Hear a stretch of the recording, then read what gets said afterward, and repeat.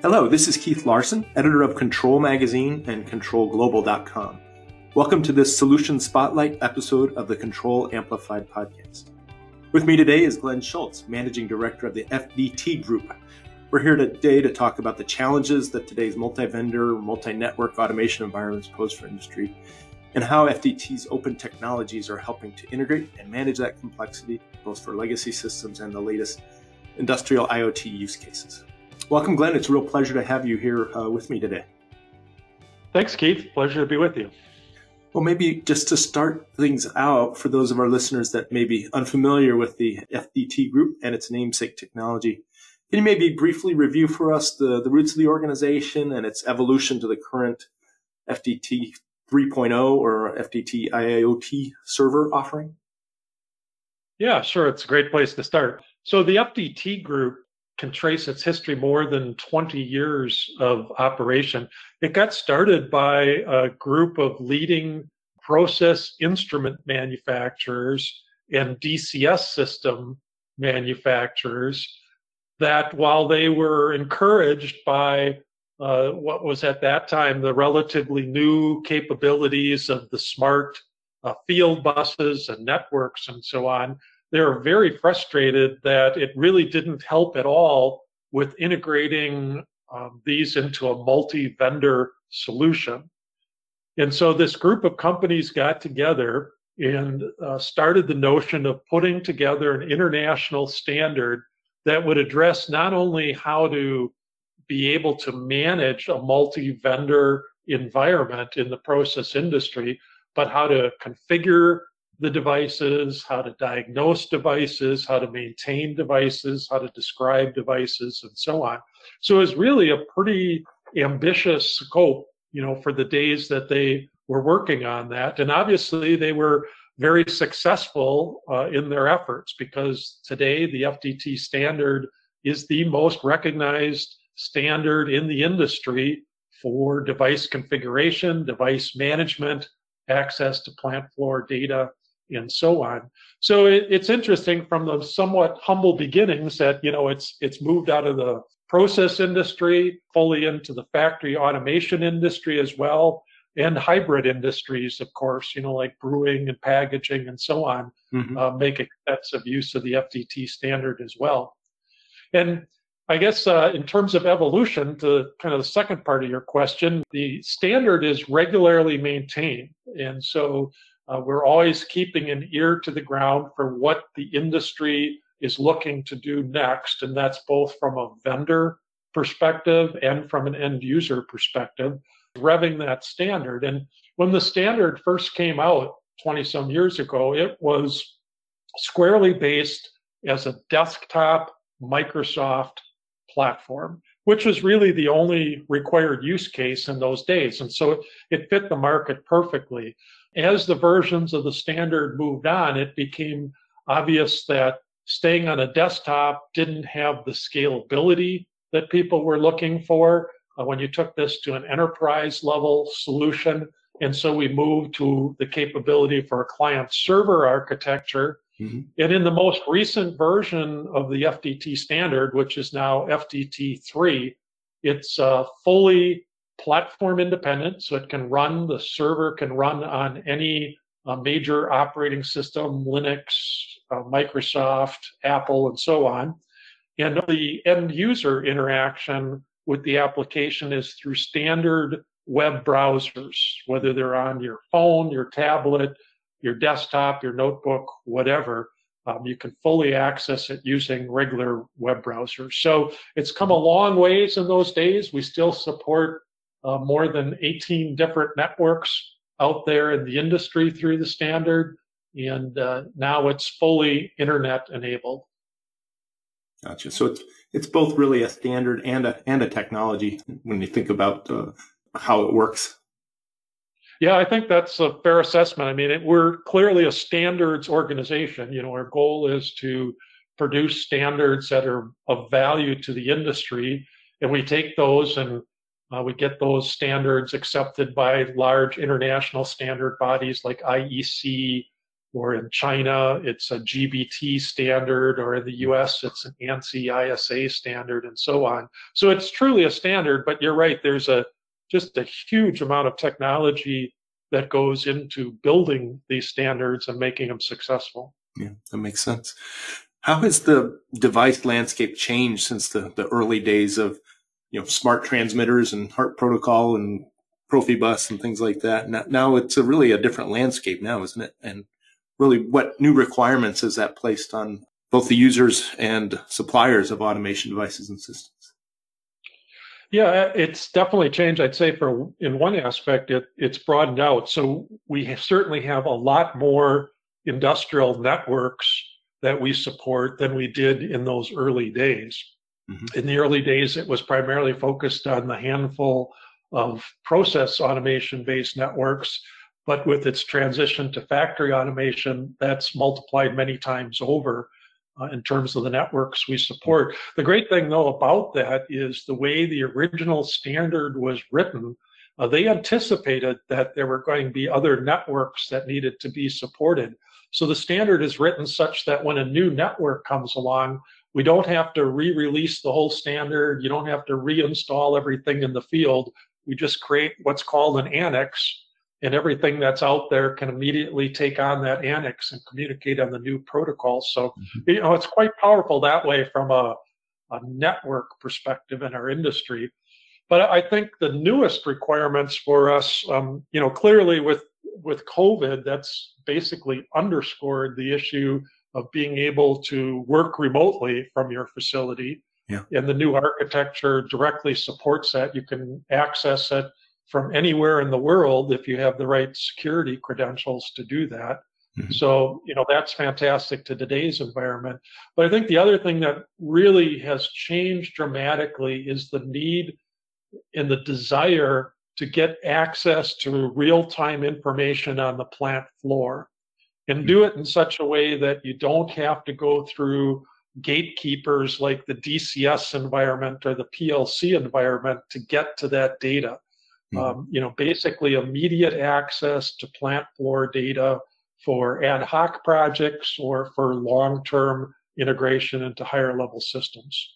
So that really is in line with the Nomura model, where you have a parallel path for non-control type of information. So this really facilitates that along the way. Absolutely. We clearly participate in the old automation pyramid. But on the other hand, when you look at the new FDT architecture, you can see we also sit adjacent to it. And so the IT side of customers' organizations love that, because they can now get direct access to data without a lot of roadblocks. Mm-hmm. Maybe you can dig a little more into the detail of just how this works. Because really, when I think about trying to manage communications and integration among all these different types of devices, but also meet expectations with respect to mobility, security, cloud connectivity. Can you give a little glimpse under the hood, I guess, of the architecture and how that all comes together within, say, an end user's facility? Yeah, so the main change with the newest version of the standard is we've gone to a full server-based model. Now, you could still operate it on a single-user desktop environment if you have that kind of application, but that's no longer the typical use case. Mm-hmm. So we've gone to a full-blown server that we call the FDT server. It's an Internet of Things server, so it's architected so that you could deploy it, an instance of it in your facility. You could have an instance on the edge of your corporate environment, or you could have an instance placed up in the cloud.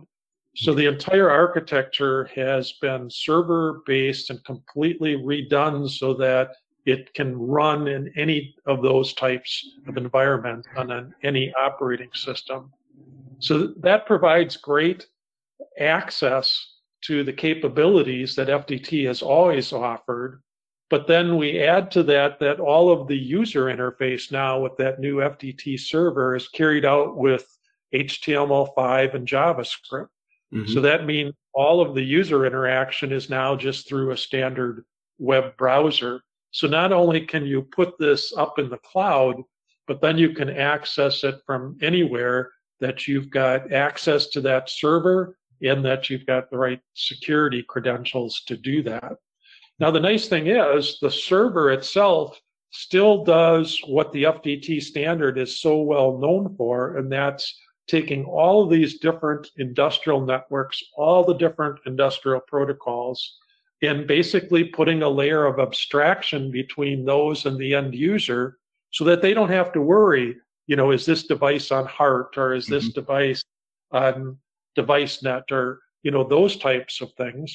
They just see the device and they can directly interact with that device no matter how many layers deep in the network it is, and no matter where it's located in the architecture. To them, it's as if they've got a direct channel to that device. And that's all done through this server environment, whether it's in the cloud or edge or somewhere in a server environment in the factory. So very powerful. And then the other thing we did that really addresses what both the IT and OT side of the organizations were asking for, we built in to that FDT server, we have an OPC UA server. And we've taken care of all the data model issues, so nobody even has to worry about that. So you literally now, when you put that server in place, you put the device drivers, the DTM in place for that server, without any additional activity, you can hit that server through an OPC UA client, and you can see all of those devices. You can click on a device, and you can see all of the data it exposes in real time. No extra work in terms of configuration at all. Yeah, that's very powerful, very powerful.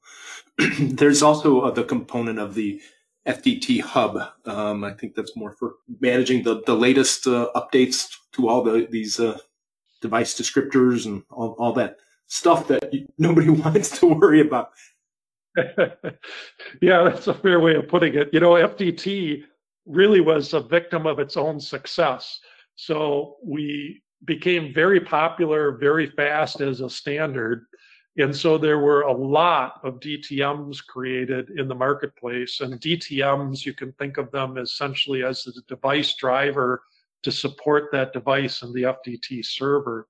So all these vendors were making all of these DTMs, which was great. I mean, we were certifying DTMs like crazy. Everything was going well. But as I go to the user forums around the world and speak directly with their end users, the number one complaint they had about the FDT group standard was that it was so difficult to find the DTMs they were looking for. Everybody was producing them, but if you had to, if you were doing a new installation and you needed 1,000 different DTMs, every vendor buried them somewhere else on their website, or they had a memory stick packaged with the device that had it on it. Everybody did their own thing. And while each one seemed good in itself, to the end user, it was a daunting task to find those DTMs. And so the thing we really wanted to correct with the new standard is to get that into a format that's much more practical for the end users. So as you mentioned, the FDT Hub is our name for that solution. And what happens now is when a vendor certifies a DTM, that device driver for the standard, that copy of that DTM is automatically placed up in this FDT hub. So it's a cloud instance, a huge repository for storing these DTMs. Anytime then a server recognizes, hey, there's a new device on one of my networks that I'm supporting, and I don't have the DTM for it in my local catalog, it can directly talk with the FDT hub without user intervention. It can go up to the FDT hub and say, hey, here's the device that I need a DTM for. Please give it to me. And the hub will then pass along the latest version of that DTM to the server. And then the user can decide, is this the DTM that I'd like to install or use for my application? So very powerful, directly to what our end user community had asked for. No web browsing, even on the hub to find it. The server itself speaks directly with the hub to get the DTMs. That's another powerful feature, no doubt about it. That's really a key advantage for the end user. What's in it for the system suppliers, whether the instrument suppliers or the DCS or PLC kind of suppliers? How does this make their life easier too? Well, the bulk of that is in the end device vendor marketplace. So let me talk about that first. And what they get as a benefit out of this is they write to one standard, and their devices are supported, in all of these installations worldwide. They can also take that same DTM, and many vendors do this. Let's just say they've got a fairly complicated device. A good example these days is probably an AC drive that has thousands of parameters you can configure in it. And that doesn't always go into a large system. Sometimes they're almost standalone in their application. And so they still need a configuration tool for that drive when it's standalone. Well, they can take that same DTM that they created, and they can put a simple wrapper around it, and it'll run on a desktop environment for them. So they get a standalone configuration tool for the same effort that they put in to develop the DTM for the big, large system integration kind of capabilities. So they love that because it's very high reuse for them in terms of a software component to support their products. And now with the new architecture, they don't even have to ship anything. They can just give their customer access to a cloud-based instance. And if they've got the right gateways set up within that customer facility, they can configure it directly through there. So even that perspective is changing as people get more used to the new FDT server and the way that it can sit up in the cloud. Mm-hmm. So the other thing the device vendors get out of this is interoperability, which was one of the original goals of the standard when it was started 20 some years ago. And that was, provide a way that I'm ensured that when my device shows up in a larger system, that it functions properly, that people can get access to the information about my device, and yet allow me to competitively differentiate myself with my device through that graphical user interface and the DTM. So, you can build things like pretty nice wizards into that DTM. So in the example of the AC drive, it might start out by simply asking, well, what kind of application are you using this drive in? Is it HVAC? Is it lifting? Is it pumping? And so on.